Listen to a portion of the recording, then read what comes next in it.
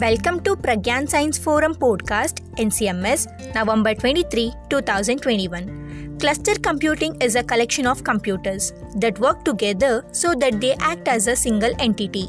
These are generally connected through fast local area networks.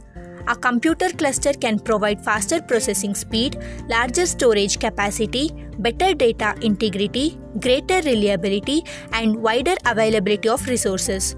Computer clusters are usually dedicated to specific functions such as load balancing, high availability, high performance, or large-scale processing.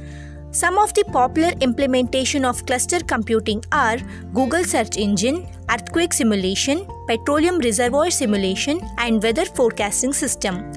The main advantage of a cluster computing is automatic recovery from failure, that is, recovery without an user intervention.